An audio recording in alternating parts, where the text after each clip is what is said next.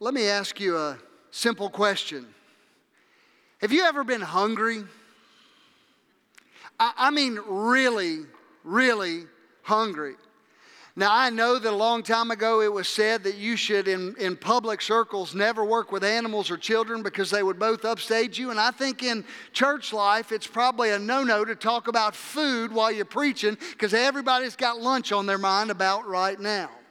So it's dangerous ground for me to start by asking you that question. But I mean, have you ever found yourself staring in the refrigerator? Staring in the cabinet, longing, maybe, just maybe, I'm going to find that hidden stash of something that's going to satisfy this hunger in my mind and in my life. I mean, you're just kind of wondering, there's got to be something in this house that I can eat. You know good and well, it's full from top to bottom. You got food, but you're saying, I just want just that right thing. And you're hungering after something. We gaze at the kitchen, we stare at the fridge, we look around all over the cabinets just trying to find that one final thing. And if we're honest, we're really not hungry, we're just bored. And truth be told, we're probably trying to fill something that's a little more empty than our stomach. Maybe it's something that's in our heart. We're just trying to satisfy some place that's unsatisfied in our life, and we turn to food as one of those places of fulfillment. Obviously, the Sunday school answer is that only God can fill the void in our heart. Only God can fill the longing in our soul. But I want you to look with me today at a very incredible passage of Scripture that will give us insight as we continue in this series called Traction. And here's what I want you to do. I want to put a word on the screen, and I want you to write that word down. I didn't give you fill in the blanks this week because I want you just to let the Lord lead you as to what may be significant as we preach today. But I want you to write this one word down, and the word is satisfaction. Write down the word somewhere, satisfaction. So many people who really may not know God at all are looking for satisfaction in all kinds of places. They jump from one relationship to another. They jump from one job to another. They're looking for fulfillment, for validation. They're looking for value. They're looking for worth. They're looking for love. They're looking for security. And as the old country song says, many people are looking in all the wrong places. It may bring some temporary sense of satisfaction or fulfillment, but we know that it will not last. Sooner or later, the shine wears off. Sooner or later, the prince or the princess becomes a frog again. Sooner or later, the warts are revealed. Sooner or later, as we begin to think about that, we start searching for something else that would bring us satisfaction. We may chase money or security. We may chase pleasures in life, but we're all looking at some level for satisfaction for our soul. Whether you're staring at the fridge or you're staring at an opportunity before you and saying, I wonder if I should pull the trigger and move that direction. There may be some that are here today that do know God. And the problem is you've grazed at the buffet of the world just long enough to get a taste for some junk food that has no spiritual value whatsoever. And because of that, your taste buds have been dulled to those things that are most important. I just want to pull over to the side for a second and say, I can't think of a greater message than we would share with the coming generation than what we just sang. That we would build our life upon the Lord Jesus Christ. And I'll just tell you, I'm thankful to pastor this church. And I know my own flaws. And there are days that I go, you know what, Lord? I pray that you would bless the people in spite of their pastor, not just through him. If you find a perfect church somewhere, don't go join it because you'll mess it up. I can promise you this one's not perfect, but I can promise you we'll stand on the foundation of Jesus Christ. We have nothing else to stand on but His Word and His righteousness. And today, as we travel forward in these Beatitudes and we consider what that means for us as men and women who are following Christ, and for families, and for a church in the middle of a community that desperately needs an anchor in the midst of chaotic and turbulent times, I want us to see that the only thing that will last is Christ. Now, here's what I want to do. I want to invite your attention back to Matthew chapter 5. If you'll look there with me, while you're turning there, let me just kind of continue. If we think about this idea of satisfaction in our soul, I want to take you to a couple places. You know, we find ourselves again grazing at the world's buffet table, and it has no spiritual nutritional value. And the Bible says this in Psalm 107. You don't have to turn there. You've got your hopefully your place in your mind set on Matthew 5. But Psalm 107:9 says this. For he satisfies the longing soul and he fills the hungry soul with goodness. What a great promise. God says, I will satisfy the hungry soul. I am the one that can meet that need. I am the Gatorade that can quench your thirst. I am the Snickers bar that will satisfy. I'm the one that will meet deep down that place of your longing. God is the only one. Gazing and grazing at the world's buffet will never, ever do it. Chasing the next exciting relationship will never do it. Seeking to find fulfillment in anything else but God will never do it. But seeking that fulfillment in Christ will fulfill the deepest longings of your soul. Friend, let me just tell you this right off the bat before we even get to the Beatitudes. You can find the perfect mate and the perfect house and the perfect job and the perfect car or whatever you think it is, but you will not be fulfilled until you come to the place of recognizing that true contentment comes right there, that the psalmist understood that God alone could fill a hungry soul. And that brings us to the Beatitudes. So Matthew chapter 5, and we're going to look at verse 6. We've been walking through these. If you're a guest with us or you hadn't been with us in a little while, let me just kind of clue you in. Jesus is preaching here the Sermon on the Mount. And as he's preaching, he gives us these remarkable statements of blessing. He says, these are the pictures of characteristics of a life that's blessed by God. If you live this way, you'll be blessed. And it's an amazing thing. It's sort of a two-sided coin. I want you to hear this. He also is saying that you will not enter the kingdom of God unless this is a part of your life. He gives to us a pattern for the kingdom. Now, let me read for you Matthew 5:6. In fact, let's just read it together. It's on the screen. Blessed are those who hunger and thirst for righteousness, for they shall be what? Satisfied. We just talked about satisfaction, and Jesus says, you want to be satisfied? Well, hunger and thirst for righteousness. Now, let me give you a little background by reading starting in verse 1. One day, as he saw the crowds gathering, Jesus went up on the mountainside and sat down. His disciples gathered around him, and he began to teach them. God blesses those who are poor and realize their need for him, for the kingdom of heaven is theirs. God blesses those who mourn, for they will be comforted. God blesses those who are humble, for they will inherit the whole earth. And now our verse, God blesses those who hunger and thirst for righteousness, or justice is a translation that will follow, for they will be satisfied, or they will be filled. Pray with me if you will.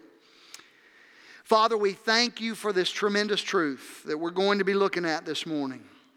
And Father, we would desire above all things that your Holy Spirit would teach us.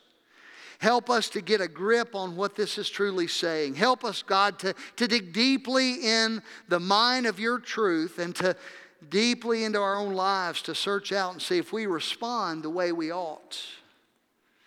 Minister to us, Lord. As we consider the words of Jesus, speak to us now, for we ask it in his name. Amen. So far, we have addressed 3 Beatitudes, and I want you to see that this 4th Beatitude is really a turning point. Things are going to sort of change a little bit. I want to give you an image that I gave you on our very first sermon in this series, and I want you to see this picture of development, this picture of growth. I hope you remember this. We talked about root, shoot, and fruit. We talked about the root being the very first 3. We start out with a place where it says, blessed are those who are poor in spirit. You got to start there. You got to say, God, I don't have anything to bring to the table. I can't save myself. I can't earn it. I'm not good enough. I'm not smart enough. I'm not rich enough. Your heritage won't last for that. You can't ride in on your grandfather's coattails into heaven. You have to say, God, I need you. And that is the root of the Christian life. If you're going to enter the kingdom, you got to start there. And then he goes on and he says, those that are poor in spirit will mourn over their sin. They'll go, my sin is absolutely ever before me, and I mourn that. I know it's wrong. And when they do that, that's part of the development of the root of a life that is about to develop and grow fruit. Now, as we consider that idea of the root, it goes on and he says, when they do that, they become humble. You know, the more I realized how good God's been to me and how bad I've been to God, how wicked I am before the Lord, and how much that I have not anything to offer, even in my best shined up religious Scott picture. When I step out in all of my righteousness, they're like filthy rags. The Bible says that the root of the Christian life is that I would come before Him empty-handed, and I would cry out to Him in mourning over my sin, and I would repent. I would be humbled before Him.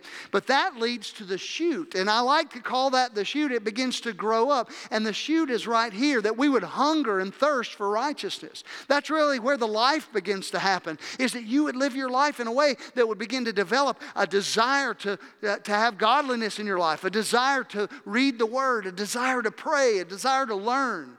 More than that, a desire to be in His presence. You know, we get so caught up with confusing this idea of the omnipresence of God. God is everywhere, but there is something significant about being in the presence of God where He shows up. And we're gonna spend time later this year really focused in and talking about God's manifest presence. But I want you to see this with me. The root of your Christian life begins with that place of humility and repentance, and it develops a hunger that will ultimately grow into fruit. And let's look at the third one in that idea. Fruit is very simple. He talks about those that are merciful, those that are peace-loving, and those that experience peace. So we'll talk about the fruit in just a few moments. But as we consider that, and in subsequent sermons, the idea is very simple.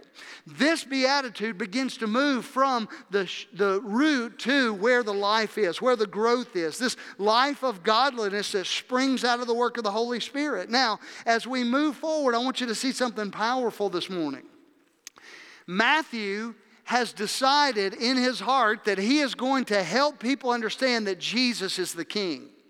In fact, Matthew quotes the Old Testament about 8 times to 1 for all of the other gospel writers, because he wants them to see there is prophetic evidence that Jesus Christ is the true King. And he wanted to show that. He references the Old Testament again and again. And if you begin to think about it, he starts out with a kingly genealogy. And then he talks about the visit of the Magi that would come. They're the kingmakers. And then he points out the fulfillment of all of these prophecies. And he shows Jesus' dominion. Now, why is all that important? Because I want you to see something pretty cool.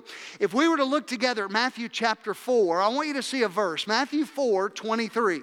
Matthew 4:23 says this, "And he went throughout Galilee, teaching in their synagogues, proclaiming the gospel of the kingdom, and healing every disease and every affliction among the people." That really is a picture of the ministry of Jesus. We have almost that exact same verse in Matthew chapter 9. I want you to scribble those down. So it's Matthew 4:23, and then let's go to Matthew 9. And I want you to see this one, 9:35. Jesus went throughout all the cities and villages, teaching in their synagogues, proclaiming the gospel of the kingdom, and healing every disease and affliction. Pastor, what in the world does that have to do with me hungering and thirsting for righteousness? Well, I want you to see, watch, everybody look this way. I want you to see these two bookends, these parentheses, if you will. He's saying very pointedly, Jesus is the King. He is preaching the kingdom. He's teaching the kingdom. He's demonstrating the kingdom. He's healing people. And he said it at the beginning and he said it at the end. But between those two, in Matthew 5, 6, 7, and 8, we see Jesus preaching and teaching and then healing. We see a demonstration of what he's promised on these bookends. And here he starts out right off the bat and he says, you want a life that's blessed by God? Let me tell you what it looks like. It looks like somebody who's poor in spirit. It looks like somebody who mourns over their sin. It looks like somebody that's humble. You know, those were not the things that they would experience in their mind. No, if we're going to be a part of the kingdom, I'm going to be a bold, brash warrior. I'm going to draw my sword and shield. We're going to fight Rome off. Jesus is going to be a conquering king, and there's going to be a swagger to that. No, Jesus said there's going to be humility to that. And the economy of God is pretty interesting because in our weakness, his strength is made perfect.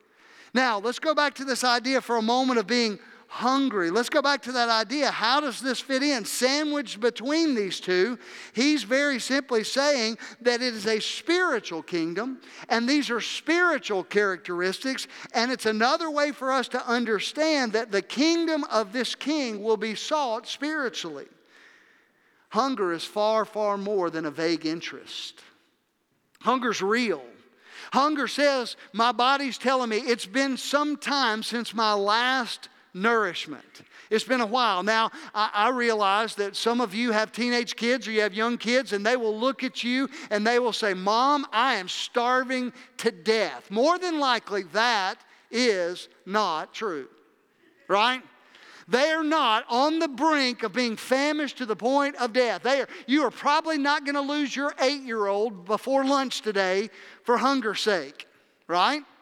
Most of us eat fairly regularly, and we are on a consistent pattern. But if you were to go for a number of days, if you were to go for a number of weeks, you would get to the point where systems would begin to shut down because we are not self-sustaining. We need outside nourishment. And we have our body telling us with an alarm in our system, I am hungry. There are pains that happen. Now, there you go again, preacher, you're talking about food. That's not a good thing. Well, I want us to be careful with that, but I want you to see that a person who is really hungry would do almost anything for food. I mean, they're at a place of desperation. It is one of the strongest motives in the world. In fact, we use that to talk about a football team or a baseball team. You talk about a young athlete. What are they? They're hungry. They're hungry. They're going to work harder. They're going to strive to be faster and stronger. They're going to do everything they can. Why? Because they're hungry. They've got an edge. It's when we lose our hunger and we feel like we're sort of self-satisfied that we rest on our laurels a little bit. I think the same thing's true spiritually.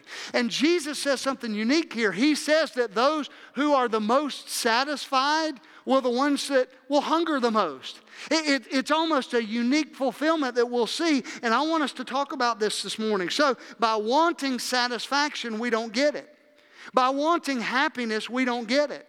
By wanting blessedness, we don't get it. But by wanting righteousness, all of a sudden, he said, you'll be filled up. This intense desire, this hunger and this thirst, this passion is the hallmark of a true believer. Think about the life of David. Psalm 42, he said, as the deer pants for water, so my soul pants for streams, pants for God, As a deer pants for flowing streams, so my soul pants for you, O God. We'll get that out in a minute. Let's try that again. Take it off the screen and let's see if we can get it. As a deer pants for water, so my soul pants for God. Whew, glad we made it through that one. Imagine a deer that's been chased. Imagine a deer that has been running from one of its predators. And in the midst of that, it stops by a cool, clear stream and it gets a drink. It's absolutely famished. And now it gets to take in refreshment. You've been there. I can remember at Tim's Elementary School and at Hattiesburg High School, we had on one end of the football field a garden hose. And we would all trek to that after we had run our sprints here and there. It was a long time ago before we knew a little bit about nutrition and making sure we were hydrated and all that kind of stuff. And it was almost a reward for not dying through your sprints. But we would all run to the end and we would grab that one hose and you would see a picture of Psalm 42. As a deer pants for water, so that football team panted for that garden hose. We wanted it bad. And the Bible paints a picture of somebody that longs for God that way, that we are hungry, that we are thirsty, that we are yearning for God to have a central place in our lives. I want to know Him. In fact, the Apostle Paul said this. It's fascinating to me. In Philippians 3, he said, I want to know Him and the power of His resurrection and the fellowship of His suffering. Now, listen to me, church. Paul writes this almost at the end of his life. I mean, if anybody knows God, you would think, Paul, he's got a pretty good relationship with God. He's been in prison for God. He's been beaten for God. He has written half the New Testament at this point. And he says, my desire is to know Him. Some of you are that way. Some of you got saved a long time ago. And you didn't just rest on that decision. Well, I got saved when I was 7 and that was 40 years ago and I'm happy now. No, you are still hungry. You're still longing and thirsting for God. And you want to be in the midst of Bible study. You're the person that's texting me. I get this all the time. Somebody, hey, pastor, check out this passage of Scripture. Look at what God said there. You can't wait to give testimony of what God is doing in your life. Oh, that your kids would begin to see that in your life, that you would hunger. We desperately need need not satisfaction, happiness, or blessedness. We need Jesus. And you need to see that this idea of pursuing righteousness is not just a thing. It's not, blessed are those who do more stuff. It's when you realize that you don't have any righteousness on your own. You see, the best way for us to move forward in this is to get traction on the first three. When I recognize I can't do anything good on my own, I run to Jesus. And when I run to Jesus, I recognize that's when I get filled. He is more than willing to bless you. Hear me this morning. God wants a relationship with you far, far more than you ever have wanted a relationship with Him. God wants to bless you far more than you're willing to let Him. God desires to move in your family more than you have given Him room to move. And He says, if you'll hunger and you'll thirst, I will pour out my blessing of righteousness upon you. And what He's talking about is His own presence. He said, I'll be with you. I'll walk with you. I'll guide you. Righteousness is not something we do. It is Jesus. When we receive Jesus, when we hunger and we thirst after Him, then we're blessed. I mean, this beatitude says the blessedness is a byproduct. The lack of blessedness and joy and satisfaction in our lives is a symptom that something is wrong. Hello. Let me just pull over for a second. I watch family after family. I watch church member after church member struggling with a joyless existence. And they're spending all kinds of money and they're working at all kinds of projects and habits and hobbies and all manner of activities trying to find something that'll fill up their lives. And to me, the red flag is just waving in the air over their life. Maybe, just maybe, there's a lack of hunger for things that actually could satisfy you. Maybe there's a lack of a relationship that is in place. I want to give you very quickly this morning 3 observations about hunger. And we're talking physical hunger and we're relating it to spiritual hunger. You ready? Number 1, hunger is a sign of need. Hunger is a sign of need. When you're hungry, your body's telling you something. I need sustenance. It's been too long since my last meal. Hunger indicates the absence of food in the body and the awareness of the body's own need. And Jesus is telling us that those who hunger and thirst for righteousness are the ones that are blessed. In other words, the blessed ones are not the ones that think they have righteousness. It's the ones who know they need righteousness. Hello? See, that peacock that struts around spiritually and says, I've got half the Bible memorized and I've been to Sunday school for 50 years and I've got it all down pat. That's not blessing. That's religious emptiness. Blessing is the guy that says, I need Jesus more today than I did yesterday. I need Jesus in my family. I need Him in my life. I need Him in my job. I need Him at school. He is the central point of satisfaction for my life. And if I don't have Him, I don't have anything. That may sound real patent this morning, but I want you to grasp it. When I have a hunger pain, there's a need. My body needs nutrients. It needs nourishment. It doesn't need sand. It needs food. It needs protein. It needs nourishment. It needs satisfaction from hydration. And we are drinking out of cisterns that are broken and won't hold water when God gives us artesian wells of living water. He gives us the bread of life Himself. And for you and for me, when we get God hungry, when we as a church family submit ourselves and begin to say, you know what, I'm tired of playing games. All of a sudden, what you'll end up doing is stepping off a treadmill. You know, there's a growing population of people in the United States. They're called nuns. Not N-U-N. They're not wearing a habit and going up into some convent. N-O-N-E. When they are asked, what kind of religious affiliation do you have? They say, none. Now, many of the nuns grew up in Baptist churches. Many of the nuns have heard the gospel. Many of the nuns have been to Bible school and Sunday school. Many of the nuns sang in choir. It just sounds like N-U-N. Over and over again, y'all are picturing a group of ladies going to the convent. But many of those who would not affiliate with any church anywhere said, I'm sick and tired of the emptiness. I went to the house of bread looking for some bread and it was empty. I got stale, crusty religion, and my soul needed nourishment. Maybe that's you this morning. Maybe you're hanging on by a thread and you say, Pastor, it's a wonder of all wonders that I'm even here today. I'm sick and tired of religion. I'm sick and tired of the game. Guess what? Me too. And guess what? So is Jesus. Jesus says religion will never satisfy your soul. And for you and for me, if we would get off that treadmill and just begin to realize, blessed are those who hunger and thirst for righteousness, they'll be filled. Filled to overflowing, filled to satisfaction. And the amazing thing is that satisfaction leads to more hunger. We'll long even more. I love the old hymn writer said those words of, I love to tell a story, but he said, those who know it best are hungering and thirsting to hear it like all the rest.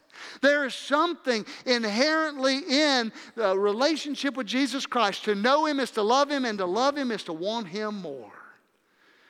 Hunger is a sign of need. So many people around us are confident in their own righteousness. The Pharisees were like that, and Jesus didn't pronounce them blessed. He cursed them. The blessing does not belong to those who see themselves as paragons of virtue. The blessing is for those who understand how far they've got to go. Not only are there many people that are confident in their own and even arrogant in their own righteousness, there are also people that are content in their sins. There are people who are content in their sins, and Jesus doesn't pronounce them blessed either. No, He said, go and sin no more. Those that have a strong desire to grow in righteousness are the ones that Jesus said, that's where the blessing lies. Number two, I want you to see this. Not only is it a sign of need, it's a sign of life. It's a sign of life. If you were to go to a NICU, if you were to go to the labor and delivery department and see a brand new baby, one of the things they'll say, is that baby eating okay? Is there a suckling response for it to get nourishment into its life? It's a sign of life. Nobody teaches a newborn how to be hungry. They don't need mentoring on that. They need food. They need nourishment. Where there's life, there's hunger. Spurgeon said this, to hunger after righteousness is a sign of spiritual life. Nobody who is spiritually dead ever did this. I've never seen anybody at Hewlett or Moore ask for a big one from Ward's. When you're dead, there is no appetite. When you're dead, there is no activity. And so when somebody says, you know what, I'm bored to death with Bible study, red flags. Now, we can train people. You can teach people. My kids didn't always long for hunger for nutritional things. We had to teach them some things about nutrition. But when you begin to realize this is really good for me, this leads me on a path of life, it's encouragement for my soul, I begin to hunger for it. If somebody has no appetite, no activity for the things of God, then there's a red flag in my heart that maybe, just maybe, they're spiritually dead. Let me give you another quote from Spurgeon. He said, when the Spirit of God has changed our nature, I love this, the new nature hungers and thirsts after righteousness. The old nature never did, never could, and never would. That's why lost people act lost, even when they join churches. They fuss and they fight and they squabble and they don't hunger for righteousness. They don't hunger for love. They don't have it in their heart. And Jesus said, you want to be blessed? Come to the place of tapping out spiritually. I'm bankrupt. I need you. And humble yourself, and He will fill your heart with righteousness. Does that make sense, yes or no? That's a few of you. Does that make sense, yes or no? Church family, you need to know this. The flesh never hungers after righteousness. It wants to go and sin. If you hunger for righteousness this morning, thank God for it. The mark of a true Christian is not that he feels righteous, but he longs to be more righteous than he is. Number three, I want you to see this. Hunger is a sign of health. A healthy appetite is a good sign that a person's well. If a person loses their appetite, it usually is a sign that something is wrong. Apply this spiritually. If you don't have a deep longing to grow in Christ, there's a good statement about your spiritual health there. The sign of spiritual health is not that you feel like you've arrived, but you've got a great longing for more. The mark of a true Christian is never that he feels like he's arrived at righteousness, that he hungers and thirsts for it. Hunger is a sure sign of spiritual life and of spiritual health. I want you to see this. Let me put something on the screen you need to hear. Some words of Jesus. Jesus does not say that we are righteous if we hunger and thirst to be blessed. Jesus says very pointedly, if we hunger and thirst for righteousness, we'll be blessed. See how easy it is for us to mix that up? You go to the Christian bookstore, and what are the books about? Having big, growing, healthy churches and having happy families. Having good finances. Living your best life now. And the Bible is very, very pointed that our desire for hunger and righteousness leads to a byproduct of blessing. Not our hunger for God's blessing leads us to be righteous. Boy, if God would just bless me a little more, I'd serve Him better. And so many people think that way. But I want you to see this very pointedly. Why did Jesus die? Have you ever had somebody ask you that question? Some of you say, well, because Pilate pronounced him, because the religious leaders sold him out, because the Romans crucified him. No. He didn't just die to make you happy. He didn't just die to take you to heaven. He died to transform your life. And I want to give you 3 verses that may be the most powerful statements on the atonement. And you may not get all the verses down, but write down the references. First one is 2 Corinthians 5:15. He, Christ, died for all, that we who live might no longer live for themselves, but for Him who for their sake died and was raised. Folks, do you see that? Jesus died so you'd stop living for yourself. He didn't just die to take you to heaven. He died for righteousness to come into your life. Let me give you the second one, 1 Peter 2:24. He Himself bore our sins in His body on the tree. Read it with me. Why? That we might die to sin and live to righteousness. You may never have thought about that. God died. He crucified. God the Father crucified His Son Jesus. Jesus willingly sacrificed His life so that you would die to sin and be made alive to righteousness and live no longer for yourself, but for Him. 2 Corinthians 5:21. You're probably a little more familiar with this one, but maybe you've not seen it in this context. For our sake, He, being the Father, made Him to be sin who knew no sin, that's Jesus, so that in Him we might become the righteousness of God. Do you see, folks? God doesn't just want you happy and healthy and blessed. That's not the focus. Our pursuit ought not be happiness, but holiness. And if we'll pursue holiness, Jesus said, I'll bless you with satisfaction. I'll bless you with the very thing people are starving to death to get. They're spending billions of dollars to satisfy the soul with things that will never satisfy. And all the while, He says, come to me, all you who are weary and heavy laden, and I will give you rest. Dad, some of you need to hear this. Because some of you think if I'll earn just a few more dollars, then we'll be satisfied. I'll have security. Well, that can go away like that. If I can get 1 or 2 more projects done on this house will be perfect. Well, as soon as you do, something else goes wrong. Anybody remember Katrina? That perfect house can go away. That perfect sense of security can be stripped away. Your 401k can become a 201k really, really quickly. It doesn't take much. And if your security is in things of this world, then get your eyes on the Lord. Because He said, I will satisfy. The purpose of the passion of Jesus Christ is that we should have a passion for righteousness. He died to redeem a people who no longer live for themselves, but live with a passion for holiness. That's what a watching world is longing to see. One man, one woman, one student. Students, if you would give yourself over. Let me speak to our high school and college students for a moment. I know y'all are kind of scattered out in a few places, but let me speak to you. If you would live your life with a pursuit of righteousness, God would bless you in incredible ways, and that blessing would spill over to others. That blessing would make an impact on your campus, whether it's a university campus or it's a middle school. It doesn't matter. You live your life not pursuing the blessings of God. I just want God to bring me a boyfriend or a girlfriend. I want God to bring me happiness. I'm hoping that when I get to a certain age, I'll get a car. And that's not just middle and high school stuff. That's all of us. Those who are about to graduate college, if I get just the right job, just the right graduate program, just the right fill in the blank. And we pursue those things for all of our days. And sooner or later, we need to come to the end and recognize that we'll leave with lots of regrets if we try to chase after temporal things to find eternal satisfaction. For you and for me, Jesus Christ, the same yesterday, today, and forever, is the only one that can satisfy the soul. I'll say it this way, and I know that I've kind of bombed the rubble this morning, but the distinguishing mark of the Christian, those that are righteous in Christ, is that they long for righteousness. The most righteous long for righteousness. They're not the people who say, I made a decision 25 years ago and I'm just waiting for heaven. No. They're the ones that are leading the charge. Teach me, pastor. Teach me, Sunday school teacher. Guide me in the word. Help encourage my faith. I want more of Christ. Is that you?